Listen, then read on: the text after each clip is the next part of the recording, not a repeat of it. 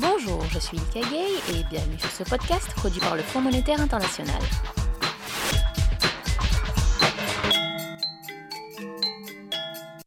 L'Afrique subsaharienne a parcouru un chemin considérable. Il y a une dizaine d'années, d'aucuns parlaient d'un continent sans espoir.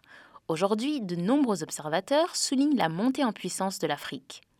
Durant la décennie écoulée, 6 des 10 économies qui ont connu le taux de croissance le plus élevé à l'échelle mondiale étaient africaines. Cette dynamique tient à une stabilité politique nouvellement acquise, propice à l'investissement et au commerce extérieur. Aïssata Sidibé du FMI s'est entretenue avec Thierry Tanoh, ancien vice-président de la Société financière internationale de la Banque mondiale, qui joue un rôle de financement et de conseil pour des projets du secteur privé dans les pays en développement. Il a partagé ses idées sur les perspectives de développement de l'Afrique. Madame Sidibé a commencé par lui demander s'il pensait que le cycle de pauvreté et de sous-développement avait finalement été brisé en Afrique subsaharienne. Je pense que l'Afrique a effectivement brisé un cycle qui a été perçu pendant des années comme un continent avec des conflits, un continent qui était le signe de corruption ou de mauvaise gouvernance d'une façon générale. Ces dernières années, ce que l'on a vu, c'est une meilleure gestion macroéconomique au niveau de l'Afrique. On a vu aussi une réduction des pays en conflit. On a vu aussi des transitions politiques dans beaucoup de pays. Et ceci, je pense, a commencé à redonner une meilleure image à l'Afrique. Le fait aussi que l'Afrique ait été un peu déconnectée du système bancaire international, enfin, parce que moins dépendant, a permis aussi à l'Afrique de mieux survivre à la crise financière qui a frappé les États-Unis et l'Europe. Et donc, de ce fait, on commence à voir de plus en plus en Afrique un continent un potentiel de croissance qui est à même d'attirer les investisseurs étrangers. Durant le temps que vous avez passé à la SFI, vous avez réussi à accroître les investissements vers l'Afrique subsaharienne de 140 millions en 2003 à 3,7 milliards en 2012. Pensez-vous donc que l'investissement dans le secteur privé est la clé de la croissance en Afrique ? La Société financière internationale a pu avoir une très forte croissance de ses investissements en Afrique, du fait d'abord d'un meilleur environnement macroéconomique d'une façon générale en Afrique, mais surtout parce que nous avons décidé il y a quelques années de mettre des ressources en Afrique afin de pouvoir développer nos investissements, parce qu'on s'est dit qu'on ne pourrait pas avoir de bons résultats ou démontrer un succès dans notre mission si on n'arrivait pas à élever le niveau de nos interventions en Afrique subsaharienne.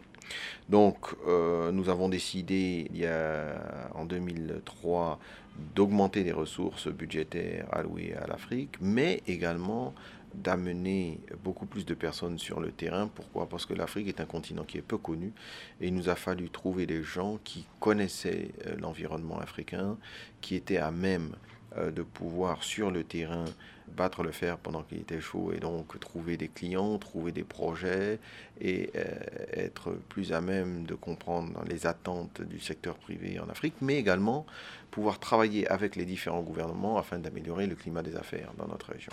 Donc nous avons pu de ce fait augmenter considérablement le montant de nos investissements, mais de façon plus importante aussi le nombre de pays dans lesquels on intervenait. Donc en 2003, comme vous l'avez dit, on faisait à peu près 140 millions de dollars dans 7 pays. Nous allons clôturer cette année fiscale avec, je crois, aux alentours de 3,7 milliards de dollars d'investissement en Afrique subsaharienne dans plus d'une trentaine de pays, ce qui représente quand même une très très forte croissance. Et je tiens à le souligner, nous avons également regardé avec mes collègues de l'équipe de direction de la Société financière internationale, nous avons regardé la profitabilité des différentes régions au cours de ces 5 dernières années. Et l'Afrique est venue en deuxième position après l'Amérique latine, qui a toujours été pour nous une des régions les plus profitables. Donc, on a réussi à démontrer, 1, que l'on pouvait faire du business en Afrique, 2, de façon transparente, 3, en poussant la bonne gouvernance, et 4, en faisant des profits. Vous avez parlé de la bonne gouvernance. Voyez-vous d'autres éléments clés de la croissance en Afrique ? Oui, je pense qu'au-delà de la bonne gouvernance, il faut également des infrastructures qui soient à la hauteur des ambitions du continent. Donc on a quand même on est très en retard sur la qualité de nos infrastructures, que ce soit des infrastructures pures et dures ou des infrastructures sociales. Je pense que la clé du développement, au-delà de la bonne gouvernance, c'est de mettre en place les infrastructures qui permettent de faire du commerce. Nous avons également une particularité sur ce continent, c'est qu'on avait énormément de petits pays. Si vous enlevez en gros l'Afrique du Sud, le Nigeria, l'Éthiopie et la RDC, tout le reste des 45 pays d'Afrique subsaharienne, en gros, sont de petits pays en termes de population. La clé du succès aujourd'hui, et on le voit bien avec ce qui se passe en Chine, c'est les économies d'échelle. Pour pouvoir être compétitif, il faut pouvoir produire en masse. Et pour produire en masse, il faut pouvoir avoir des marchés quand on ne peut pas exporter au-delà de l'Afrique. Et donc, pour moi, la clé du succès de notre continent va être la capacité des différents pays et des différents leaders de se mettre ensemble afin de construire un grand marché panafricain que des entreprises locales arriveront à fournir. C'était Thierry Tanoh, ancien vice-président de la Société financière internationale de la Banque mondiale, qui partageait ses idées sur les perspectives de développement de l'Afrique. Et pour écouter plus de podcasts, connectez-vous au www.imf.org/les podcasts.